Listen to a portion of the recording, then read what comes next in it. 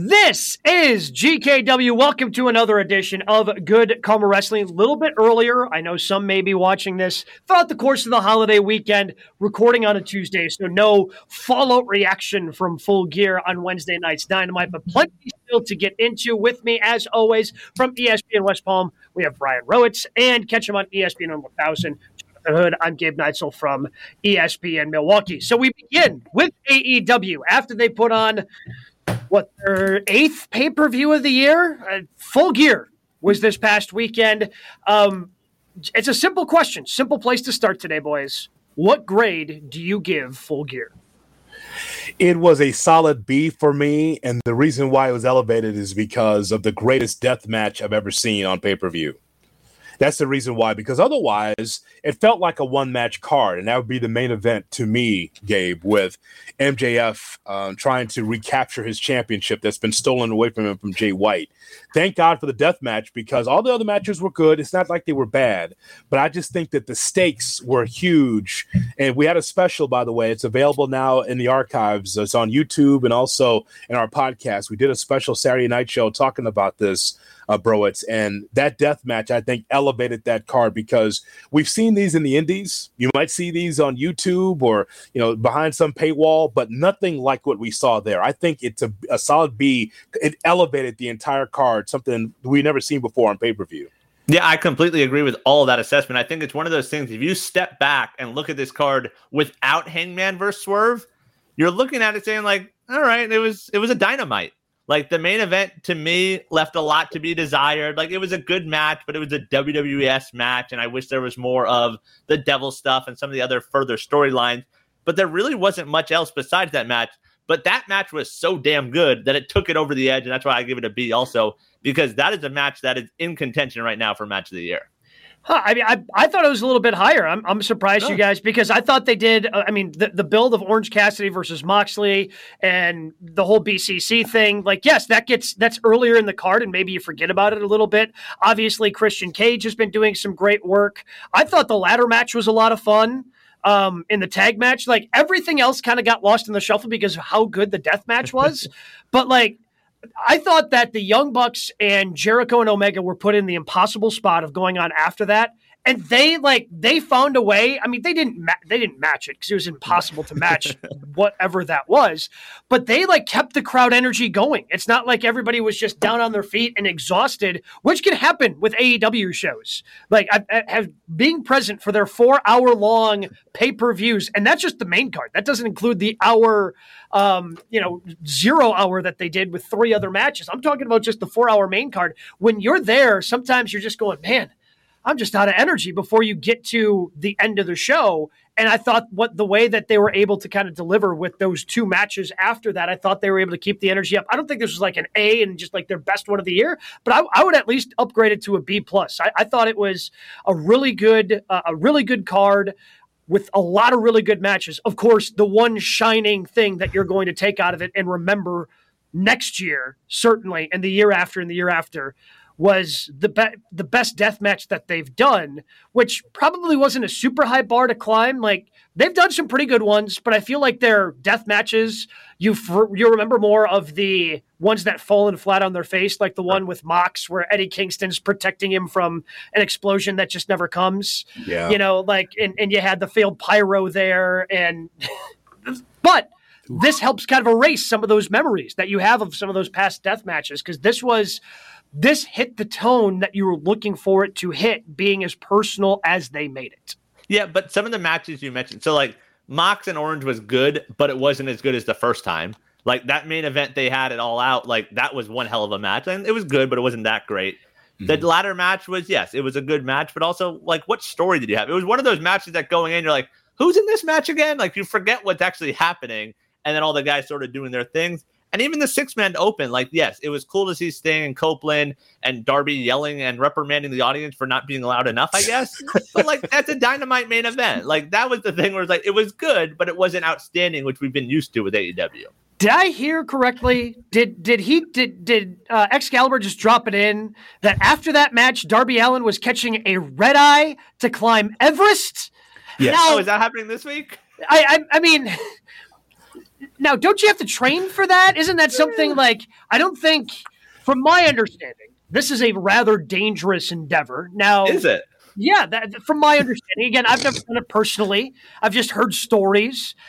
Jumping on a red eye after wrestling in a match, I don't think that's the way you want to go into climbing Everest, but I could be wrong. But what do you know? You've never done it before. Yeah, that's true. That's what I'm just saying. And I also say this, that if he falls, he'll be back at Dynamite the next week. He'll be fine. Oh, of course. Because he's a rubber ball. Figuring out how to work a match up there. Yeah, he's a rubber ball, so it's okay. He's actually a cat. He's not even a human being.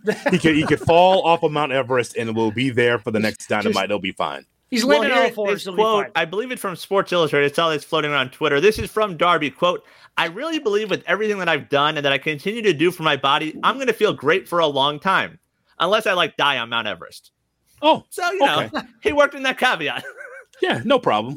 Just in case, just wants to make sure that he works that in there. But besides that, he feels great. I think that the overall show, though, guys, I mean, it's a solid B for me only because, I mean, what we got is that the women's championships, they got it right. Yep. They gave us exactly what we want. We got Toni Storm as one champion, and we've got Julia Hart as the other champion. So they got that part of it right. It's what the fans have wanted. The fans have been behind Julia Hart. They've been behind this new Toni Storm, is timeless Toni Storm, so it works out. But I just think that a lot of these matches, like for instance, you talked about Omega and Jericho against the Young Bucks. Again, we have never seen Omega and Jericho tag before. It was cool, but I was distracted still. I'm watching that match and I'm like, I know this is like 4 stars, Meltzer, but like, is Swerve okay? I'm there. I'm watching it. I mean, it's not like I'm not engaged, but I'm just kind of, my mind was wandering of like, is Adam Page okay? Did they take him to the hospital? And like, how many staples did Strickland take? And that I couldn't shake it. I could not, because that's what I was thinking about. So that's why it makes it a B, because that match was so overwhelming and so good that everything else fell in comparison. Is there somebody backstage that's counting the staples so they know how many they have to take out? Or is just Swerve in the shower kind of lathering up and goes, oh crap, here's one, and has to like take it out himself? Like that was a legitimate thought that was happening in my mind during that match. Yeah, that makes sense. I guess that's sort of nature of the beast with those guys. And the Swerve promo after, but like that was one of those things that was worth the pay-per-view, just sort of the blow off. Like the story led to that match. That match paid off that story. Like that was what a pay-per-view match was supposed to be like. And they got it right. I mean, you just talked about getting the women's matches right in the winter. I believe they got look, I understand that there were probably a lot of fans out there that wanted Hangman to get his revenge for a man who stood over his son's crib and talked trash, right? Like he crossed the line. However, this is more, I mean, we talked about it last week. I think it was more important for Swerve to win so he can go on to bigger and better things. And I think ultimately they got the winner right with Swerve. Don't you guys think it's weird that there was no baby face in this and no heel? I mean, this guy broke into Page's crib, broke into his house, looked into his baby's crib. That's a heel. Yeah, but because you've got a Prince Nana who is very, very popular, Strickland gets cheers. Okay, and then with Paige on the other side, you heard some boos for Paige. It was just a weird dynamic. And by the way, as you two know, I'm a traditional wrestling fan. I'm not necessarily a deathmatch guy, but I'm just so into the spectacle of this, where the crowd was not groaning, but they were just like silent, trying to figure out, well, what's next? And they were popping for all the moves. It's like, how could you not watch this and say, wow, that's amazing? I will say, though, why still after all that does the table spot get such a bump? Or such a pop? They pull out the table and everyone goes nuts. It's like, have you seen the other stuff they've been doing? Like, I don't understand that logic ever. That's the WWE and the wrestling fan that just thinks the Dudley spot is the spot. Of course, they also were chanting for fire as well in Los Angeles. Okay, so you heard that, right? We want fire. We heard that too. So I put the opponent through the table with fire. Now, what else do you want? Want me to kill him? Want me to impale him? Seriously, they want more Nana dancing. That's the balance there. That offsets it. How crazy is it that Nana's so over that he's the only one who gets a special entrance at the pay-per-view? Right. Like they hire the dancers and like just crazy. That was the same match. Like that's insane to put those two next to each other. Well, I guess they did have like the kids choir that sung Christian Cage to the ring, which was Dad of the Year.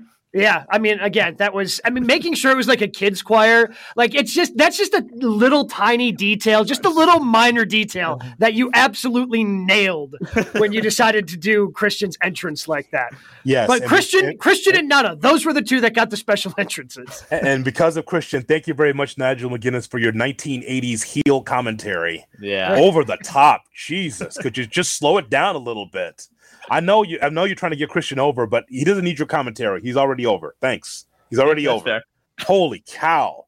But I love that children's choir. That is exactly what you want right there, right? And again, those little things are over. That's the details that we used to criticize AEW about, and they're nailing it as of late. And even the little adjectives in his entrance, like instead of just being the random countdown now, you had the adjectives describing him, like that added to it as well. Yeah. It's crazy. It just somehow Christian Cage is having the run of his career. Yeah. So what was the miss? If we liked the Texas death match, I don't even know why they put Texas on it. It was just a death match. You don't have to put Texas on there. It was in Los Angeles. Okay, so what was the miss? Because, one of my matches of the week, I'll give you a spoiler, wasn't even on the pay-per-view. It was in the 0 hour. Okay, so what was the miss on this show? To me, it was just that everything was good, not great. Like, it was almost AEW's fault. Like, we've gotten so accustomed to every match being 5 to 6 stars that when you get a bunch of 3-4 stars, it's like, oh, that's not as good. Yeah, I mean, even on the pre-show, I mean, they gave everything. I mean, the shortest match of all of them was the MJF Samoa Joe tag match. That was the only match that was under 10 minutes. Like, they gave everything time.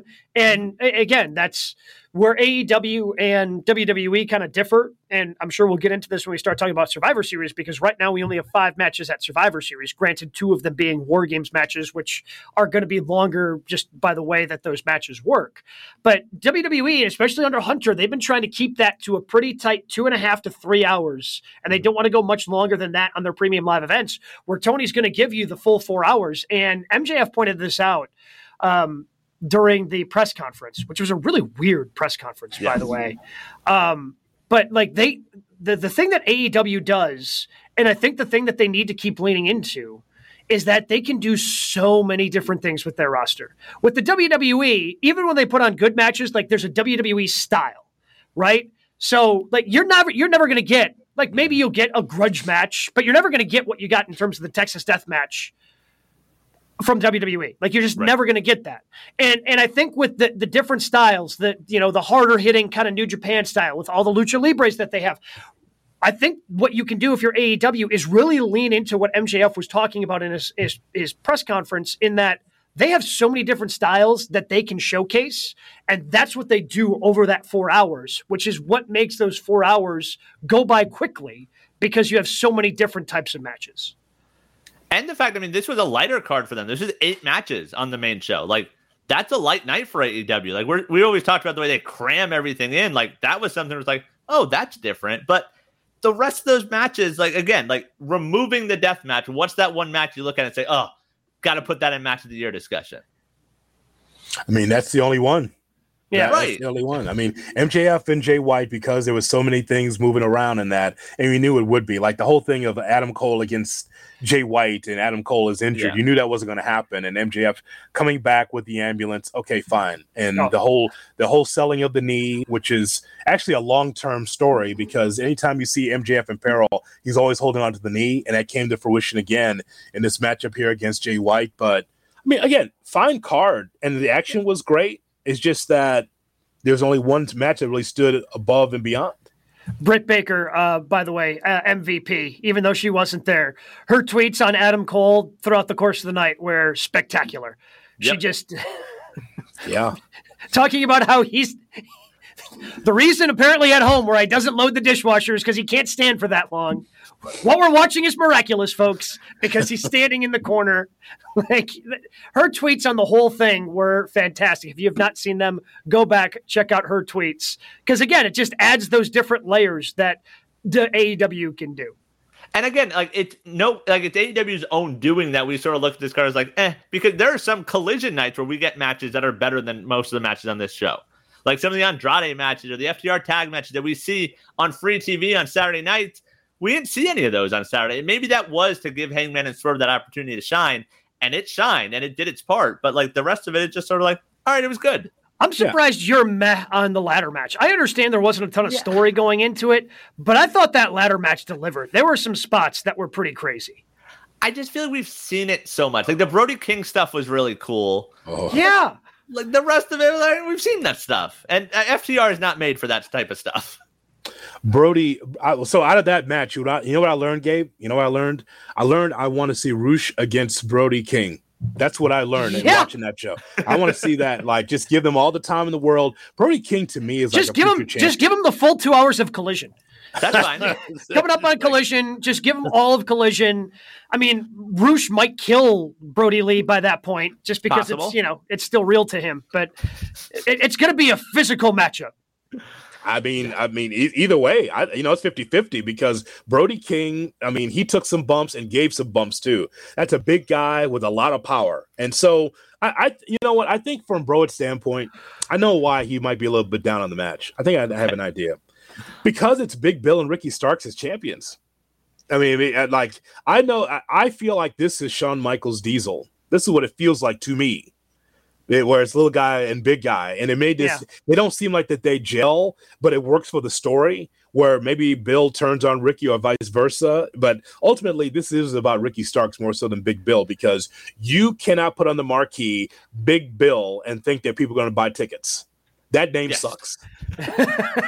Sucks. Well, that's fair because, again, like I compared Orange and Mox to All Out in that match. Like, look at Ricky. Ricky in Chicago in that strap match with the one-arm Bryan Danielson versus Ricky at this pay-per-view, that's a big step down for Ricky Starks.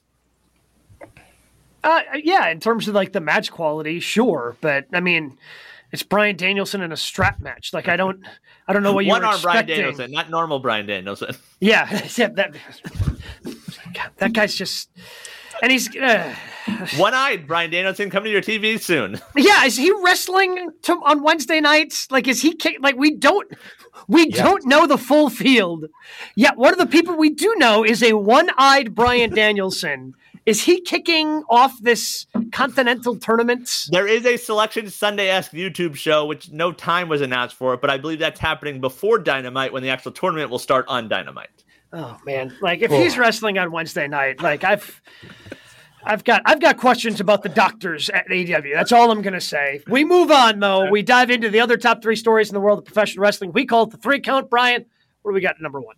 All right, we talked about MJF. House of Wrestling reporting this week that several WWE sources believe that MJF has already re-signed with AEW. They believe that deal is through 2027. Does the end of MJF's free agency change his story for you guys? No, because the only time it's really been mentioned is in he hasn't mentioned it on screen outside of the press conference, right? Like, and it was almost a throwaway when he mentioned, because he sits down and I don't think you get that emotional as he did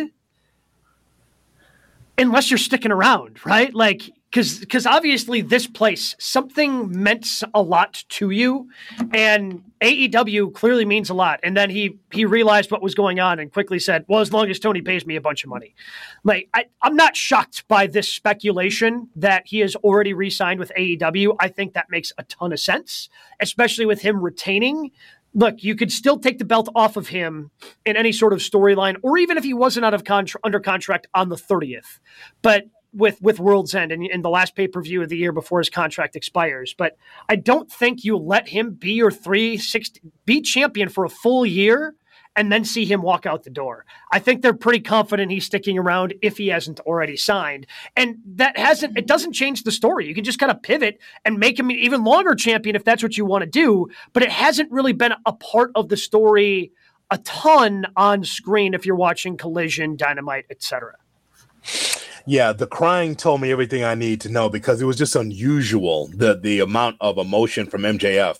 He's usually a guy that's ranting and raving and being a heel. Even as a babyface, he could be a smartass. But the way he came across after that match, I mean, it was so emotional. And it's kind of like, yeah, that's just weird to me. That sounds like a guy that's going to be staying, and there's maybe a secret handshake deal. Maybe. Again, I know it's been rampant speculation about that, but I think that when you're that emotional and you have that kind of tie and you speak favorably for the company, I mean, he said a lot of good things about AEW. He hadn't done that before, so it makes me think that he's going to stay for a while. Yeah, I think that's the thing, like Gabe, you sort of alluded to. You lose that story of what we envisioned of, the Punk Cena being World's End, being in New York and doing that whole thing. But I think there's still ways to go. I just want to see more of that. Like, I wish the pay-per-view would have ended on Saturday. He gets the win. Him and Cole are standing there, and there's Samoa Joe, and there's Wardlow, and there's Swerve, and there's everyone just sitting there waiting. So you reinforce, like, hey, all these guys are breathing down his neck. He's the most wanted guy. Like, that was another reason the show sort of hurt for me on Saturday, is not progressing that storyline. So as long as they keep telling that story, and they've done a great job at it right now, I'm fine with it. If they get away from it is when I sort of say, like, we sort of dropped the ball right now. Yeah, and they're going to have to really lean on that storyline, because while he was selling the knee injury, apparently he did pop his hip out or something. It apparently happened on the elbow drop that wasn't through a table, because that was which was a dumb spot, which is a dumbass spot. Okay, so the reason why that you don't see table spots in AEW is because they collapse. They're not real tables. You ever see an AEW wrestler stand on a table on Collision? No, because it's a paper table. And that's why I know that, and of course, this announcing staff just shoots all the time. I just think everything's jazz hands and grab ass between Taz and Shivani and Excalibur. And they've made comments before, like, "Hey, I guess no one saw the memo. Hey, no, you don't go around the table. Don't touch the table." Well, that's just dumb to have a table spot, because that table is not the sturdy table that you get sometimes in WWE. So it collapsed. Okay, so you don't do the spot. Right. See, you have no table, so you don't do the spot. That's just dumb. That's just dumb. Well, we got to give the audience what they want. We don't have the table, but I still got to drop this elbow. Drop it in the ring. You got this big thing, this square thing with ropes and a mat, and it has DraftKings everywhere. Do it there. It'll be just as impressive. That's a good spot. Yeah, because that's when he did it, and obviously it was already a botched spot, and he decided. And reportedly he won't miss TV time. Just maybe won't be wrestling the next few weeks before the pay-per-view. Which is fine. I mean, we've done that with MJF before. Yeah. Now, since he's been more babyface, he has wrestled more on television. But we've gone stretches without MJF wrestling, and there are so many challengers building up for him. Plus, I mean, other than trying to get something with Samoa Joe, right? Because Joe's now guaranteed. Joe has his spot going forward for an AEW championship match. Like, most of the MJF storyline for the next 5 weeks between now and World's End is going to be devil related anyway, is it not? Of trying to figure out who is behind the devil mask. I would think so. I'm still mad at the elbow spot. Still mad about it because WWE guys wouldn't do that. When's the last time over the last 5 years someone said, "Oh, the table collapsed, so I can't do that spot"? Well, Kevin Owens is not doing that spot. Others are not doing that. So I don't understand. And Kevin's a crazy son of a bitch who's jumped off a lot of things in his career. Yes. And just like all I'm doing is protecting the wrestler in that spot. It's MJF. You're the most important guy in the company because you have the championship. What if it was such a serious injury that December 30th he could not perform? Right. On Long Island. Like, that's a show you want him there. Yes. So that just, for a guy that's so professional, that was really indie-rific. Yeah. And he didn't have to do that. He didn't have to do that to prove it to anybody. He could have seriously hurt himself. It's just ridiculous to me. Well, I says we don't know who's on the other side yet, but on Long Island, it's going to be a hot crowd. Did MJF drop it to end the year? Drops it to Joe. To Joe? Yes. Okay.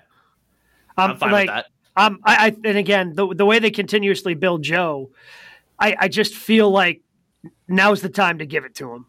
It feels like with Samoa Joe. Like, Joe's incredibly hot. Like, he got a good reaction when he came out on Friday night for Collision, or was it whatever it was? End of Rampage, excuse me. It was the end of Rampage. Whatever Friday was. Whatever show on Friday when Samoa Joe came running out to make the save. Collision. And then, I think it was Rampage. I think it was the end of Rampage. Whatever it was, not a lot of people watched it based on the numbers and SmackDown being up against it. That was an AEW Collision Friday special because there was no Collision on Saturday because of the pay-per-view. Correct, because they did Collision into Rampage. They did 3 hours on TNT. That's right. And then they did Battle of the Belts after that, so it was 4 hours. And they did Ronda Rousey at Ring of Honor. That was all Friday night. That's also Ring of Honor. So much wrestling for no reason. Just ridiculous. Just hard to keep it all straight. But anyway, my point being, Samoa Joe, world champ at the end of the year. Let's go. I think that makes sense. I think December 30th. I know that's kind of be bad for the people on Long Island because this is the only place that MJF is a pure baby face because that's his hometown. But I think that's the perfect place to do it. It's unfortunate, guys, that we don't get what we just talked about before, like the Punk goodbye. Hey, my contract's up. I blow a kiss to Vince because he's not in that position at all. He's a baby face. It was the last pay-per-view and the last event for AEW.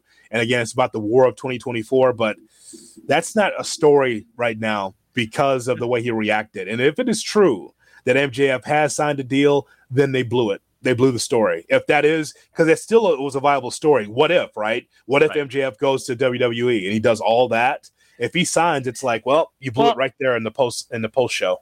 Yeah, I was about to say, and that very well could have been the plan for the next 5 weeks. Like that factors in because with MJF, what they've done is they've shown the ability to kind of tell multiple stories around the World Championship with the Devil Mask and Jay White and Samoa Joe and Wardlow and all these different things that kind of fold into that World Championship picture. They could have done Samoa Joe and the Devil and, oh, by the way, Bidding War of 2024. Like they could have done all of those things. They still might try, but if they try to do after his reaction in that presser on Saturday night, if they try to do Bidding War of 2024, it's just going to ring hollow. I think everybody's going to see through it at this point.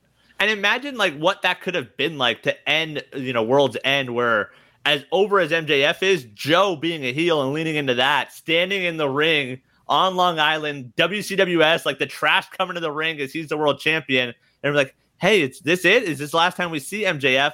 And you keep him off TV for a few months. And then he randomly shows back up. Like that'd be awesome storytelling. Yeah. And maybe they still try. Is there a way to still do it? Probably. Do I trust that AEW is going to be able to do? They've gotten better. Do I think that they would be able to nuance their way through that? I don't.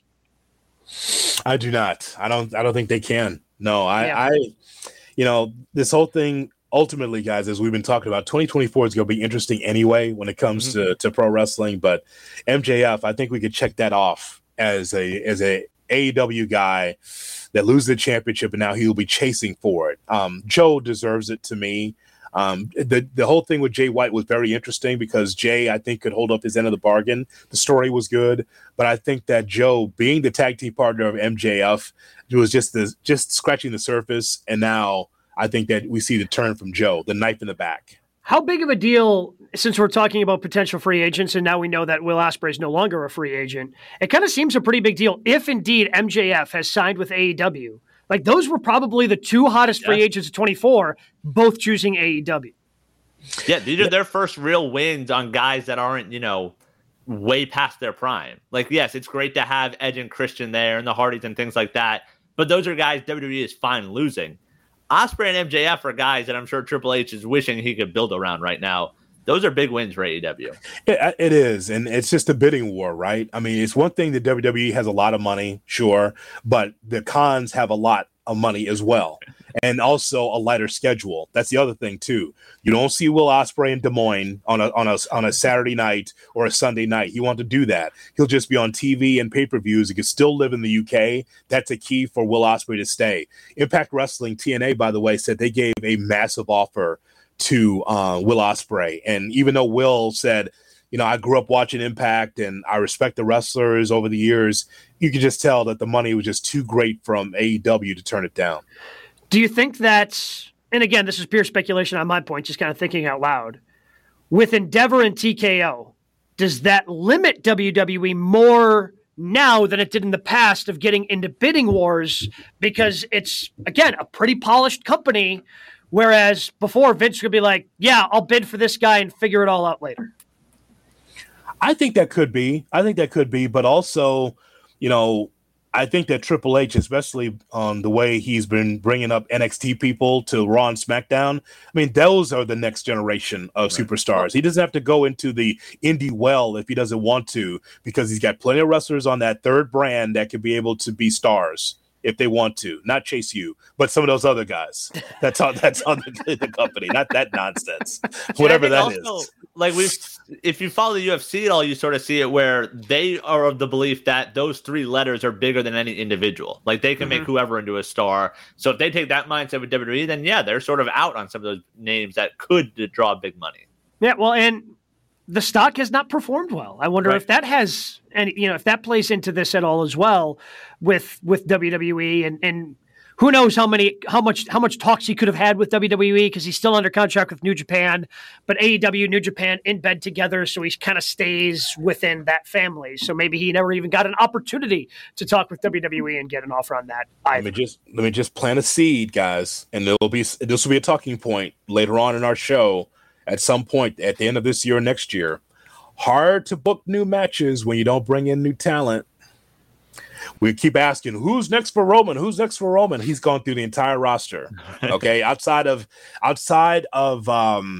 Gunther, who else is there for Roman? Imagine if you actually had an influx of new stars coming in, not NXT people. I'm talking about from the outside, where it's like, wow, what a big splash to have it. You even beat the Wunderkind, Logan Paul. Roman Reigns already beat him too. So this is what happens when you don't bring in new talent.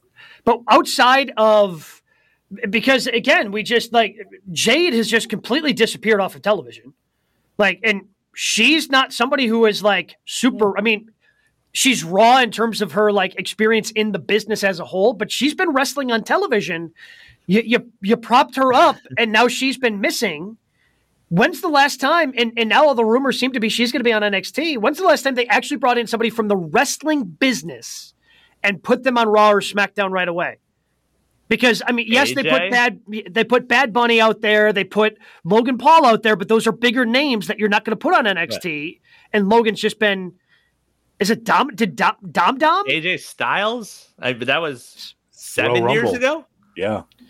So I wonder if that plays a factor in where Will Ospreay's going, oh man, bruv, are they going to put me on NXT, bruv? Yeah. Oh, that would be deadly. You'd kill everybody there. There'd be nobody left. That's not good for Braun Breaker. I mean, seriously. I don't know if it's random, as always, rampant speculation by Meltzer. He said recently, well, they put Jade in the ring in Florida and then the bell rung. Uh-oh. But did they never watch anything before signing her? Or was it like, oh, she's from AEW. I bet this would be good if we win. Or they just listen to Cody? That says something, right? Again, it's speculation, but he says, well, because in his mailbag, people ask, well, Jade was on TV. What happened? And all of a sudden she's away. And he said, well, maybe the bell rung. And they saw, she's what I said for a while on this show. 1, 2, 3 kick. 1, 2, 3 side headlock. 1, 2, 3 clothesline. Counting your steps and flexing and looking great, but not the finished product. I kept telling you guys, what's the next gear for her? What's the next gear for her? The WWE style is softer, but you got to be able to be in step with your opponent. And I don't know if that's happening yet as she practices in Florida. Well, also to your point about them sort of running out of people, we'll talk about Survivor Series in this show. I don't know if we still look at Survivor Series as a major pay-per-view, but no world title is being defended Saturday night. In Chicago. Yep. That's not true. The women's world title is. I'm saying they're two men's titles. They made a second one so they could actually have a men's title. And it's we're going to throw them in a multi-men match. It's funny that you say the women's title will be defended. That is true. But even that, just one of the two. Yeah, because the other one is also involved in the multi-women match that they have going on. I don't have the official number, guys, but I know all the three of us watch Raw. Do you know that this set a record for amount of women on one show for WWE? Did you notice the ebb and flow of this was primarily women? It was amazing. Yeah. It was a lot. I believe at one point it was over 20 I saw tweeted. 24? Something like that. I don't have the real number. It was 24, 25 women on the show, whether it's promo or wrestling. So it was a lot. So Grand Rapids, you saw some history there because I'm sure that you got a ticket because they never tell you what the card is. You go in and you go, Xia Li, Becky Lynch, Charlotte, what's Bailey? Okay, what's going on here, right? It's wow. So for those that say give women a chance, they had the show Monday, pretty much. Well, and I'll tell you what, that the 4-way women's tag match to determine the number one contenders, that really delivered. Yep. And kind of gave you a look into, hey, man, maybe with something with Max. I thought Maxine stole the show. Like, I thought she stepped up and somehow just like stole the show, and it made things interesting because you had a lot of talented women in that 8-women tag match. So Fightful at 10:20 Eastern. So far, 27 women have been featured on tonight's show. 27. Yep. You want women? This was it. This is the bridge show, pretty much a go-home show to the pay-per-view. They're like, you know what? You're not going to be on Survivor Series. Here you go. And like in real spots, like not chasing a 24/7 title. Like actually having actual matches and doing things. Well, because, Xia Li versus Becky, that obviously meant something. And then the 8-women tag match for the number 1 contendership. And obviously a part of that, you had the tag champions. Yep. So you had 10 women around that. You had Rhea stuff. You had Damage Control come out. Like, it was impressive. I better not say this. I feel like, Eagles and Chiefs, it's not going to be a good rating. Women, come on out. Here's your chance against the Eagles and the Chiefs. Holy cow. I mean, it's only the best game you can see in the NFL. Yeah. Like, you want a chance? Here you go. It's been the best Monday night game in a decade. Right. I shouldn't have said that, but that's kind of how I feel. Like, I mean, where's this time been for the women? That I've never seen this much time, and it was great, by the way. I had no complaints. Yeah.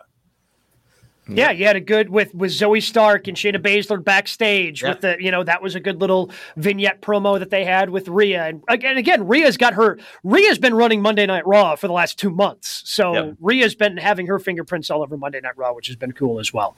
What do we got at number 2, Brian? All right. Deadline reporting that $7 Productions, as you know, that's run by Dwayne The Rock Johnson, and Vice Studios are producing a docuseries that's, quote, investigating the mysterious demise of WCW. What other wrestling stories do you guys want to see get the documentary treatment? This is hard. There are a lot of wrestling documentaries out there because you got Peacock producing ones all the time. You have the Dark Side of the Ring. And I'm just trying to think of different wrestling stories that haven't been told at this point that I feel need to be told. Oh, well, we have a hand raise. Oh, me. Yes. I have one. The entire McMahon family. You got that wonderful Vince one on Vice. That wasn't good enough for you? Oh, you get out of here. You mean the best of Dark Side of the Ring? You get out of here with that Scotch tape, putting the segments together, borrowed from all the other shows. Get out of here with that. I mean, they almost had a permanent in the corner from such and such episode, Dark Side of the Ring, from such and such episode, Dark Side of the Ring. There was zero, there was one original, quote in there. Well, are we getting that Bill Simmons one? Is that one ever going to see the light of day? No. Okay. No. Somehow, some way that will go right back to the NBA. Okay. So no, I don't know how, but somehow he'll attach it to the Celtics of '86. So no, I don't need that. No, what I'm telling you is that I said the entire Vince McMahon family. I'm talking about. I want to know about his wife. I want to know about Shane. I want to know about Stephanie. That's what I want. What about his dad? Start all the way back there. I mean, that's for old guys like me. I'd like to see what the old man was like. Yes, I'd love to know what the old man was like and with his Bruno Sammartino and Bob Backlund as his champion. I'd love to see that, but I need to know more about the old lady. I want to know about Vince's wife. I want to know about that whole dynamic, the four of them. Vince, okay, we got that story, but what about the wife? How's she feeling that Vince has been outside the marriage for a long time? Apparently, allegedly. So the Vince thing I wrote down is the end of Vince. What it was like as he's getting pushed out and then coming back in and then getting pushed back out. I mean, knowing the family dynamic, I think would be wild, and we're never going to get that story, right? Because you would need one of the three to sit down. Actually, I mean, and honestly, if you wanted the full picture, you would need all three of Linda, Shane, and Stephanie to sit down. I could see Shane doing it. I can't see Linda and Stephanie doing it. Who's with Linda? I mean, she's been on the outs for a long time. I mean, also she's been in the White House. Well, yeah. So after her political career, because WWE, presumably went to PG to try to help her out and make her more of an attractive candidate to get elected. Once her political career failed, if she didn't step up and start blabbing stories out there, I don't think she's ever going to be doing it. That's what I want, though. And Stephanie's shunned from the company. I mean, in and out of the company like that. And Shane, How about you talk, Shane? Yeah. I mean, you talk about being pushed out. I think Shane would talk in a heartbeat. I think you start asking questions for Shane he'll see the camera. He'll just start answering. Like he does, he'll just start answering.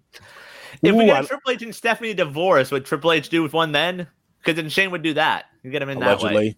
Allegedly. Yeah. That's how. So you get half of them that way. What if the devil mask is Shane McMahon? What if Shane is the devil in AEW? Wow. Oh, wow.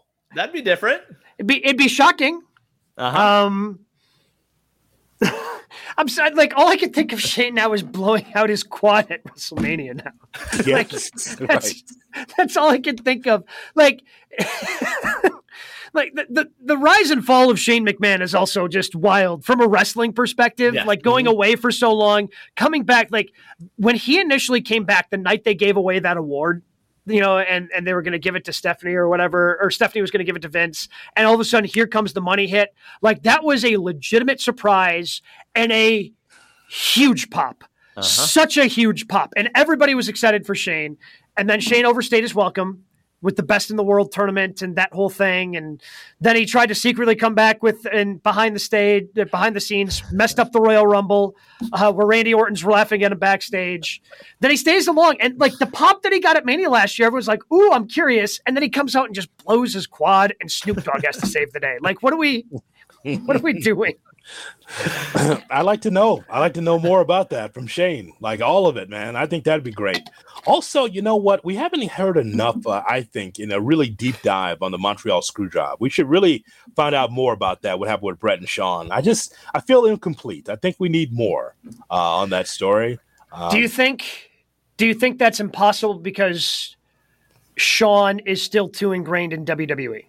No, I'm effing with you. Like we've heard so much of it. No, I'm effing with you. No, okay. I mean we've heard way too much about that doctor. I was about to say, like, if you want to get deeper, like if you want the real truth from Sean, he's got to get removed from WWE. No, because that's like the problem with a lot of these stories is they get WWE-atized, like which right. I'm curious about WCW, this WCW thing they're working on. It's still obviously because it's $7 and it's Dwayne and he's obviously WWE guy, but like. As good as the Monday Night Wars and some of the other WWE produced material has been that's been on the WWE network, like there's still some parts, some holes in that storytelling that WWE doesn't want to tell because like they're telling it from the winner's perspective. I'm hoping we get some outside of WWE perspective, and that's how this thing can separate itself. But a lot of the stories that have been told just kind of get WWE-ified. Like I don't know if we've actually talked about it here with the Kurt Angle documentary and how they kind of mess with the timeline a little bit where his current wife wasn't there as he was going through a lot of the bad stuff that he was going through when he was with TNA. And there's a huge TNA hole in the story, mostly good for a documentary, but it's not the complete look because it gets WWE-atized. Well, that's the thing with the WCW story. Like, I'm curious to see, like, what else is there? Like the mysterious demise. Like they spent a lot of money. They got beat by Vince Russo and David Arquette happened. Like what else is there?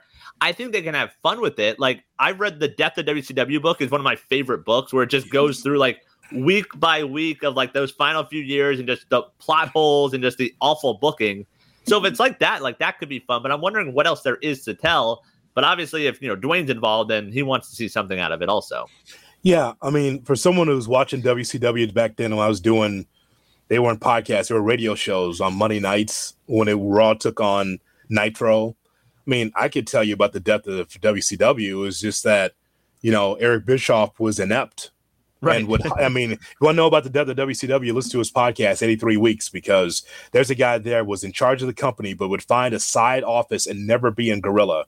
He would always just hide in the office, right? And of course, any fault with WCW never felt with him. There's a guy here that never takes blame. Takes blame for the bad creative ever. And that's the other thing, right? Like, so you mentioned his podcast, 83 Weeks. Like now you're not getting a neutral story. You're getting from Eric Bischoff's side, and he's not taking the responsibility that probably needs to be taken in that instance. Yeah. What happened is that Mike Tyson was taking on Shawn Michaels, actually taking on Stone Cold Steve Austin. They were face to face, and Nitro never recovered While you had Mike Tyson and you had Stone Cold Steve Austin against Shawn Michaels and Mr. McMahon becoming the biggest heel in the business, on the other end, you've got the finger poke of doom, Hogan against Nash in front of 45,000 people at the Georgia Dome, a whole schmaz where Hogan just pokes Nash. Nash falls down 1, 2, 3 in front of 45,000 people. To me, that was the end of the company right there. Now they'll say, oh, well, Time Warner wanted to have more of a kid-friendly show, while WWE was raunchy and all that. No, the booking was horrendous, and Vince Russo's part of that as well. So it just, to me, I'll watch, but there's nothing that they can tell me I don't already know about both companies during that era. The other story I wrote down sort of outside the WWE bubble is Brawl Out. Like, if somehow there's video of what happened backstage and Larry the dog's involved and people are biting and there's muffins, and just actually hearing from those guys what actually happened. CM Punk had some extra muffins. He's just like throwing them. Like, you never know. Hiding behind chairs and just lobbing muffins like grenades. Like, what are we doing? Like, literally, if there was no dogs allowed in the workplace, CM Punk probably still works there and we're all good. I'll tell you what, from an attendance standpoint, let AEW keep going in this direction.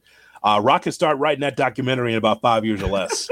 If this company don't get hot, I'm just telling you, like, I don't care what TV deal they have, because you got to think about the next TV deal. And hopefully that's there for AEW, because I think wrestling's better when you have multiple companies to watch. But this company's got to get hot.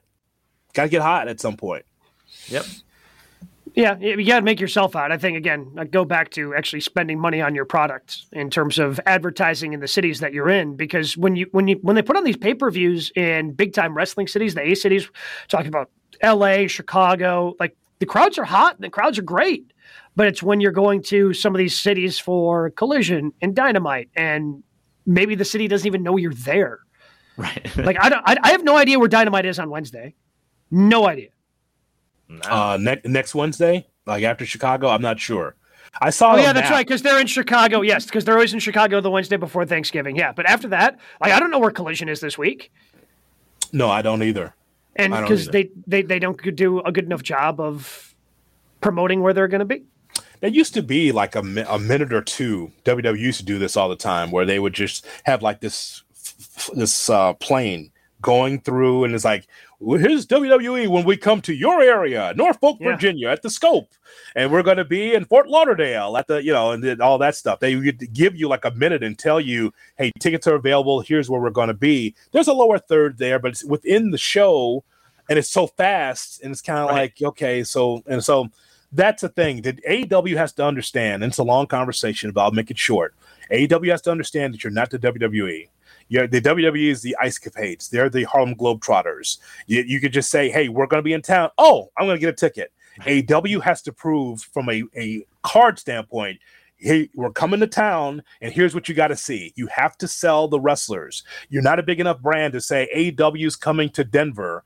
AEW's coming to Denver? Who's wrestling? I don't know. I'll skip it. I'll watch it on TV. But they don't know. We've seen the way they manage the roster. Like, hey, come watch Andrade wrestle. Maybe. Like, they don't know who's wrestling. They can't figure it out week to week. Well, you gotta get that to be a viable company. You cannot be the WWE, because they have years and years of experience at this. For you have to sell the wrestlers. You can sell the wrestling, but you can sell the action. And so this is why they are really struggling at the gate in a lot of these cities. Yep. What do we got at number 3? Saturday night from Chicago on Peacock. It is the 2023 version of the Survivor Series. What will be the biggest story to come out of this year's Survivor Series? I'm debating if it's coming out of the men's side or the women's side of War Games. I'm guessing the men's side ends up being the main event. Yeah. But I haven't figured out who is turning on who. If anybody in the men's side, we're on the women's side. I think Bayley's going to cost that side War Games, and she's getting kicked out of her own group. And because she sees it coming. Right. Like, she started off Friday Night SmackDown thinking she was getting the boot from Damage Control. It's coming. Like, Bayley's getting the boot, and I think that's going to be a big story coming out of Saturday night.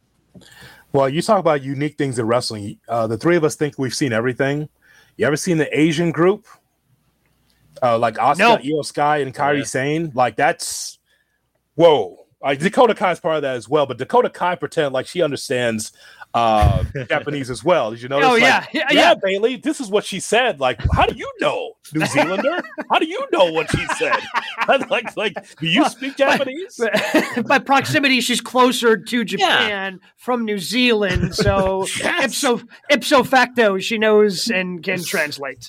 I love that because that's the most you like unique things in wrestling, right? That's unique. Yep. Like, okay, and all three of them are badass. And like, who takes the pinfall out of those three? I mean, that's a tough one. Usually someone's got to be Jannetty. Oh, those three? I'm not sure who that is in these three because those are badasses. Well, that's how we know we're going to win because you look at that whole match, and that's why Shotzi's there. That's right. Which one of these things is not like the other? Shotzi Blackheart. That's a push right there, brother. That's a push. Like, oh, she's in there? Oh, that's odd. Yeah. Just so we're clear, what I say wrong? I'm just thinking of Shotzi and how confused I was when she ran. Like when they first started building this team, and Bianca's out there, and Shotzi comes running out like. Okay, did you get a wrong sign? Like, don't steal third. You're supposed to stay on second. I don't know what happened there. I had this and I wasn't waving you. Okay, I guess it's almost like she accidentally ended up there. You know, like. Well, she's out there on TV now. Nothing we can do. I guess she's going to be in War Games. So you're not going to put anything in your hair, huh? You're not going to. Okay, all right, just dark hair and spiky. All right, here we go. We're doing with shots. Well, someone's got to take the pinfall, right? Right. Well, that's Bailey. There you go. That's Bailey. It's either Bailey or Shotzi. It's one of the two. Right? It's one of the two. Just so I'm clear, because I think you said this earlier, bro. It's 5 matches? Five matches. So both War Games matches. Gunther defends against Miz. Rhea defends against Zoe Stark. And then we have Carlito versus Santos Escobar. Okay. The reason why I asked is because, so the War Games match, the 2 War Games matches, they're going to go an hour apiece, or? Probably. So they do it like Money in the Bank, open and close. Unless Gunther go an hour and, Miz ends the run. Boy, that is. Would you say it ends the run? Is that what you just said? Did you just get past us? That's what he just suggested. I never thought. God. I didn't think I'd hear the day where Brian would even jokingly mention that. It's WWE. I don't put anything past them. Boy, I tell you, nothing like a good solid left hand by Miz on Gunther. Boy, he got him, boy. Oh, you got him now, Miz. You got me believing. And you got the crowd behind you by chanting USA. You want to talk about burying your opponent? Like we thought what Cena did by putting Austin Theory in a body bag before WrestleMania. Holy cow! What Gunther did on Monday. I love the fact that Gunther just has a really nice belly laugh out there. Just like, are you serious with this guy? Oh, hello, Mike. And I know that pisses Miz off. He doesn't like that. I'm the Miz. Like, hey, Mike. So you're just like the people out here on the other side of the rail, right? I mean, You're part of wrestling I did not watch when you were champion. So, yeah, we're going to wrestle, right? Hey, Mike, you're just Mike Mizanin. Oh, the whole name. Little Mike Mizanin. Little Mike Mizanin. I mean, as opposed to Big Bronson Reed, we now have Little Mike Mizanin. Oh, God. This is such a stretch. I can understand this is 2004 and you're struggling to try to figure out what you want to do in the WWE when it was really going through a transition. But you're really going to sell this in 2023. Miz as a baby face. God bless you, Michael Cole. He was doing God's work on commentary right there. Come on, Miz, for all of us weirdos. Oh, no. It's just so the biggest story. Is it the biggest story that Randy Orton is going to come back and what Randy Orton is going to look like? Isn't that not the biggest story? Like, and they did it right, by the way. Let me just say this very quick. Well, you think they did that right? Yes, they did. That's old school wrestling. Here's how they did it. The old school wrestling is that it's 3-on-2. Who's going to be your tag partner? Who's going to tag with you? None other than Randy Orton. Now, the old WWE under Vince here is Randy Orton coming down the ramp in Grand Rapids, and he RKOs everybody and spoils everything. Now, when you see him this time, now you have to tune in. That's different for WWE. It's old school. We're going to have Randy Orton. He'll be there in Chicago. Don't worry about it. And when we see him, it's like, wow, we haven't seen Randy in a long time. And he looks good. Instead of him RKOing everybody on a meaningless Raw. That's smart booking right there. That's old school wrestling. I don't think he needed to RKO everyone, but Randy's been gone so long. That's right. To not hear his music was weird to me. No. That was very weird. You got to pay for it, pal. You want to see Randy Orton? You got to pay for it. That's old school right there. But all that was saying, hey, it's not CM Punk. Like, that's all it was. 100%. That was, this didn't fit into Randy's schedule, but we have to get this out here because we don't need the Allstate Arena chanting CM Punk for 3 hours. And the thing I didn't like is the way Cody sort of leaned in. Like, Cody never said his name, which, like, still sort of left it open. But then looking at 11:53 p.m. Eastern last night, they tweeted WWE tweets it out. Hey, it's Randy Orton. So, like, why didn't Cody say that? Well, he gave all the hints. I mean, come on. He gave you breadcrumbs. He gave you Apex. Well, why not say the name then if they're just going to put it out there anyway? Tickets still on sale, by the way. They opened up some seats, they told us. Okay. Sure about that in Chicago? They opened up some seats? Huh. I don't know what that means. They open it. So is it behind the big board? Those shrink the board a little bit. No, that's old school. They say it's Randy Orton. Okay, so we're gonna see him. I can't wait to see what he looks like because of everything that we all read about his back. I'm like, how viable will he be? How good, how smooth will he be? Will he look like the old Randy? I have no idea. This is an interesting match to come back from a back injury as well. Yep. Yep. Sounds like that. You know what? Let me call it now. He will be attacked in the back, and he's going to be there to save it at the end for the last 4 minutes because he can't go probably more than 5 or 10 minutes. Yeah, that's a good way to protect him. Like, he doesn't have to be in there that long. Yeah, but like storyline wise, like what actually comes out of this? Again, that's where I'm not sure on the men's side. But on the women's side, Bayley getting kicked out of, and then that Asian. I don't know if there's still going to be damage control, but the badass group of Asuka, Kairi Sane, and Io Sky just running SmackDown. Yeah, sign me up for that. Yeah, the women's side, I think there's great stories there. The IC title, the women's world title, like those are essentially just matches. Carlitos and Escobar should be good, but the men's side just feels like there's no story that comes out of it. Whatever the story is, the story still remains. Like, okay, so I can make a case for Drew McIntyre. Great promo to open up Raw, by the way, Grand Rapids. Great job by him to set the tone by saying, I'm not a heel, or pretty much, I've always been the same. But keep in mind that guy, Jey Uso, cost me the opportunity for a championship. And so it's really the heel's lament, right? I feel like I'm right. I know that you're a babyface crowd, but I'm the same guy. And by the way, you can still be a fan of mine, but if you're not, screw off. Because those guys, the Usos, and that group, the Bloodline, stopped me from being a champion. So he has every right to feel that way. Also drew a line in the sand that says, I'm not with Judgment Day. And again, because he's not aligned with Jey Uso and Rollins and Zayn, fans are going to boo Drew McIntyre. We've been seeing this coming for a while, so good storytelling there to be able to see there's a little bit of extra on Drew McIntyre, a little bit extra cheese on his Whopper. Do we see the Bloodline get involved somehow in this storyline? Because now we see Cody Rhodes insert himself back in last week on SmackDown into Bloodline business with LA Knight. So do we see the Bloodline try to interfere and screw Jay and Cody? You mean like Paul and Roman? You mean Paul and Roman? No, I'm talking about Roman's not going to be there. No. I'm talking about Solo. Chicago. Well, I would say, what about the other title? Like, what if someone on the face side turns on Rollins and then you set up his next feud? Jay, Orton, Sammy. If somebody turns on Rollins and lays him out, and Priest then isn't champion coming out of Chicago, like, what are we doing? Like, if somebody turns out, like, Damien's right there. Yes. If you got Rollins laid out, man, there's going to be a ref right there. Cash that sumbitch in. He'll forget it in the little cage he has to stand in beforehand, so he'll have to go out there and get it. It'll be locked. He'll forget it in his keys. Like, WWE logic. What do you mean, what little cage? It's not an elimination chamber. No, they usually on the ramp. They stay in their little pod. Oh, for God's sakes! They did specifically say that they are going to be in those little shark cages. Yeah, they did say that last night on Raw.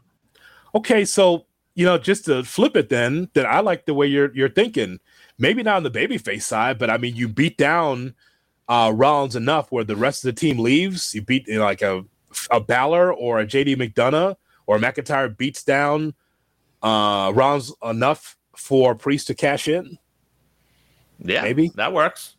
I mean, we're talking about that after if that happens. If there's a new champ. Otherwise, pretty weak. They give us crap. Gunther, Miz, Rhea Ripley, Zoe Stark. I love the face to face with Zoe Stark. Zoe Stark had a good promo, but it's still not believable. Hey, Maud, you're not beating Rhea Ripley. Right. You don't look like a champion. Like, it sounds good, but is anyone behind Zoe Stark? Is like, how many great singles matches has she had to be able to get this? See what I mean? You're just piecing it together because that's all you got left. This is a filler pay-per-view. They're just trying to get to January at this point. In Chicago, but it'll be sold out. It'll be fine. But just, I feel like there should be more than those other two big War Games matches, but we're not getting that. I mean, maybe they said so. I mean, you got to have something for LA Knight, right? Like, you just got to throw something on this pay-per-view. Oh, that's right. LA Knight's on. That's right. LA Knight's on that on this card. Why do you think that is, Gabe? I don't know. Can't give him a singles match at all. I mean, that's what I'm saying. Like, there's with only 5 matches, there's space to throw him versus somebody on there. Just throw it on there Friday night. But that's like, going to be Theory or Waller. Like, it's just it's something, man. This company is laying back in the lawn chair. They're just like, yep, just throw it out there. See you get us to Rumble. Yeah, get us to Rumble. I mean, God almighty. I mean, other companies can't afford to be that. They can't just put all their stars in just a couple of matches and just be like, Chicago will be there. They always show up. What the hell? Doesn't matter. Really? LA Knight is like one of your big merch sellers. You can't get them on the card? One of these days, Hood, your city's not going to show up. I don't know what day that is, but one of these days. Because, like, they keep getting taken advantage of. Like, they had All Out after All In a week later. Super hot crowd. Everybody shows up. Everybody's there. You're getting this craptastic, like, Survivor Series used to be a tentpole event, and now you're just kind of getting this thrown together. They decided to make it War Games to make it seem bigger, even though it's not. And yet Chicago's going to show up. You're getting Gunther and Miz. Chicago's showing up for Gunther and Miz. Babyface Miz. That should be the first match, by the way. Get that out of the way. That's the main event. Yeah. After War Games. Yes. I believe they're trying to bullshit us to think that y'all are showing up too, and you guys are just gladly showing up. As long as there's blood, we'll show up. Man, that's the way it is. What do we got in news and notes this week, Brian? All right, speaking of Gunther in an interview with Under the Ring, he said, quote, "You never really know what you get with Brock. It's definitely a match I want to have and I want to do. I feel like Brock is somebody, I just make it my thing. I make him my personal end boss." Yeah, sign me up. Yeah, I'm into that. I'm down for Brock versus Gunther. No title on the line. Just put those two in the ring. Yeah, put them in the ring. Don't put that out there. No title. I don't need a title. No, because I don't want him to lose to Brock. No, I just want to see those two big guys go at it. This will be the apex of Gunther's career if he took on Brock. Yep. I mean, it'd be easy to set up. It'd be as if you actually had Keith Lee go up against Brock Lesnar after they faced off in the Royal Rumble. You do a similar thing, and Brock gets eliminated by Gunther, and boom, there you go. There's your match setup. Works for me. Go from there. You say Keith Lee coming out there? Well, don't you remember when Brock? You remember the Rumble when Brock, as champion, put the title on the line because he had beaten everybody, and then Keith Lee comes out and Brock Lesnar like, "Ooh, big boy!" Yeah, I remember that. Yeah, I do remember that. Like that, and that was an electric again. Like, and the crowd got super behind it, and then Vince did nothing with it. Right. That's right. I remember that. That's when Keith Lee's hair was dark. Then he went to AEW and his hair was gray, and now it's being back to dark again. That's right. Yeah. Correct. Yeah. Yes. Yeah. Thank you. This has been This Week in Keith Lee's hairline / hair color. Some contract news. Fightful reports that Ronda Rousey currently on a handshake deal with AEW and Ring of Honor. She worked a tag match at the Ring of Honor tapings on Friday. They're hoping it drives up Honor Club subscriptions. It seems like she doesn't want to sign like a full-time deal, but she wants to. Her and Marina Shafir are tight. She wants to do some stuff with Marina. Ugh. Good for her. They did her and Marina versus Athena and Billy Starks was the Ring of Honor match, and they also worked Revolver, I believe, the past weekend as well. That is correct. And boy, here's someone from the WWE who couldn't get out quick enough, right? Gets out of the company, slips out of the company, and now she ends up on Ring of Honor on a TV taping where all of a sudden the internet melts down like, oh my God, Ronda's in AEW. It's like, that's what you want to do? Really? I mean, whatever you think. Look, the three of us were done with Ronda Rousey. I think after a while it was Ronda Rousey fatigue. I get that. The problem is, like, the best thing that she did, I mean, she started off great. Yeah. But, like, one of the best things she ever did was her last feud with Shayna on the way out. Yes. Like, that's great promo. The problem. Yeah. Great promo. She did the honors. Didn't do anything for Baszler, by the way, because she's still flat. Right. Yeah, correct. I mean, she tried. She tried to help out her pal. You know. And apparently there were chants on Friday of like, we want Ronda, and the other half of the crowd going, no, we don't. So I don't know if people are going to Honor Club to see Ronda Rousey matches right now. Well, that's money. If you got a little scenery reaction, that's fine. Hey, AEW people, some don't even want WWE people in there. I get that. And we saw Ronda Rousey, and Gabe is right. Out of all the debuts I've seen, it's one of the best I've ever seen. Yep. I mean, and this is the beginning of newbies coming into WWE and being able to work smooth, right? Because we talked so much about Logan Paul and what we saw from Bad Bunny, but I thought that tag team match, you know, Ronda was fantastic. But then you put her in a singles bout, and the bell rang, and she wasn't getting over at all. It did not translate to the audience. It was this hybrid, weird MMA wrestling thing, and they want her to be the next Roddy Piper, and that did not work at all. Well, they have a pay-per-view in a few weeks. Like, if it's her versus Athena, are you excited about that? I am not, because Athena will eat her lunch, if you're part of the expression. But I think if you let Ronda just be a badass heel who kicks your ass and actually don't have the, you know, most dangerous woman in the world be just a moniker, like let her be that, there's value in her. Yeah. There's value there. If you can find the right thing. Just get away from Marina Shafir. Yeah. That's death. No, she's got great feet. Just ask Mox. Never understood that quote. That's the worst quote of the year. Never understood that. Didn't get it. Didn't understand it. Nope. It's Mox, though. Some injury news. We mentioned earlier, Wrestling Purist says MJF dislocated his hip on that elbow drop, not expected to miss any TV time. And Fightful reporting that Juice Robinson has a back injury that will require surgery. No timetable for his return, but it's not expected to be a, quote, extremely drawn-out absence. Which would make sense of how he was written off TV on Friday night. Again, whether it was Collision or you know, Rampage, doesn't matter. But he was written off with the attack backstage, which would make sense if he has a legitimate back injury, and maybe we don't see Bullet Club Gold here for a little bit. Maybe they just kind of fade to the background and make their presence known a little bit later once he becomes healthy. Well, it's a hot act too. Juice Robinson actually is the glue to hold all that together. He really is, because he's wild. He's out of his mind, and it's perfect, right? I mean, the left hand, you know, of God, boom, punching people and stuff, and just his antics on the mic. I mean, he's the guy that has actually made the Bucks look good. I'm sorry, the Guns. Yeah. So I mean, hopefully all the best to him, because that all ties together with him being the wild man. And finally, in news and notes announced today, our very own Jonathan Hood joining SiriusXM Busted Open every Sunday moving forward, 9 to noon with Justin LeBar.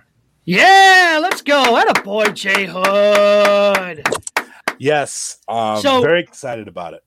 So how does this work? Are you going to like test out your best takes on this show, and then the ones that really hit, then you take them to SiriusXM? That's you know, we're kind of like, you know, the place where you test all that stuff out on. Yes, I would never do that. Yes, absolutely, I would never do that. It's a great opportunity. And as I was telling you guys, it's a great.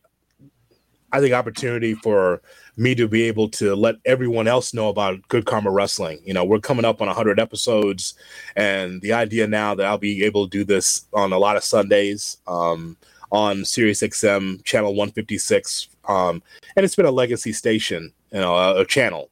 With wrestling, with Dave LaGreca. I'm just appreciative of the opportunity. But the thing is that I'll always have GKW in mind because I want our listeners and our viewers to come over on Sundays. And so GKW is everywhere. It's not only on this show, but also now on SiriusXM. So long time coming, but I'm not going anywhere. For those that hate me, I'm still here. I will be leaving this show. So you can dislike me or like me here, and also on SiriusXM with Justin LaBar from Wrestling Inc. So Maiden Voyage starts on Sunday, 8 to 11 Central, 9 to noon Eastern. We'll be talking about Survivor Series, but again, 2 shows, not 1 show, 2 shows. Looking forward to it. Boom. What did you guys have as your matches of the week? Well, okay. I mean, we all just have to give 2, right? Because number 1, Texas Death Match, number 1, we've talked about it. It was spectacular. A lot of staples. A lot of staples, yes, a lot. As a matter of fact, some where Swerve used it on himself, just to see if there was any more staples left. Just put it in his chest, and haven't we all? No, we have not. Whomst among us hasn't just taken a staple gun and stapled ourselves in the chest? And he hit a gusher, by the way, guys. He hit a gusher. My poor wife falling asleep on the couch, waking up, and that was the first image she saw. That she went to bed after that one. I mean, it could have been worse. The first image she saw could have been Hangman Adam Page underneath, trying to like guzzle the blood coming off of Swerve Strickland. I mean, and by the way, I know some of the internet wrestling community was not happy about that, whatever. But I want to give Los Angeles some credit. I don't know if you guys saw this. I saw this on Saturday and Sunday. The IWC and a slash through it. I don't know if you saw that in the crowd. No. And I saw that a number of signs like that, like some anti-internet wrestling community people pissed off about it. Like, screw you, I'm enjoying wrestling because this is what I like. And I appreciate that. That was cool. Yeah. Xia Li against Becky Lynch was the best match on Raw because those two had some time for me. Becky Lynch gave a lot to Xia Li. But here's the thing about this, about marketing, right? You can't say that. What did Michael Cole say about Xia Li, like the unbeatable or remarkable or whatever it is, right? Well, she's not unbeatable because she lost against Becky Lynch. And guess what? She's commercials about NXT and her challenging for the title. Yeah, she's going to be losing back-to-back nights. I don't know how to break it to Michael, but Zaya's going to wake up on Wednesday 0-2 for the week. Yeah.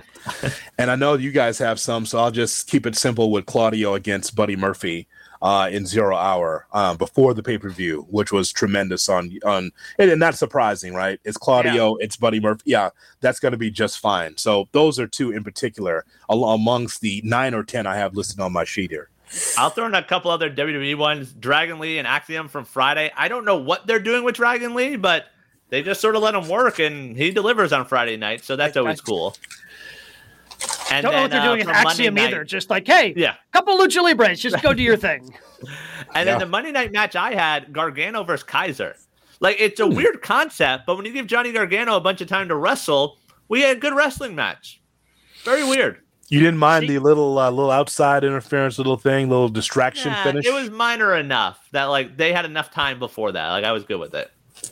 See, the Monday night match I had, I really liked Shinsuke Nakamura and Chad Gable because again, like Chad Gable is just he's the workhorse of Monday Night Raw. Like, turns out you give Chad Gable time in the ring with just about anyone, and Chad Gable does cool stuff. And it's the same thing with Shin.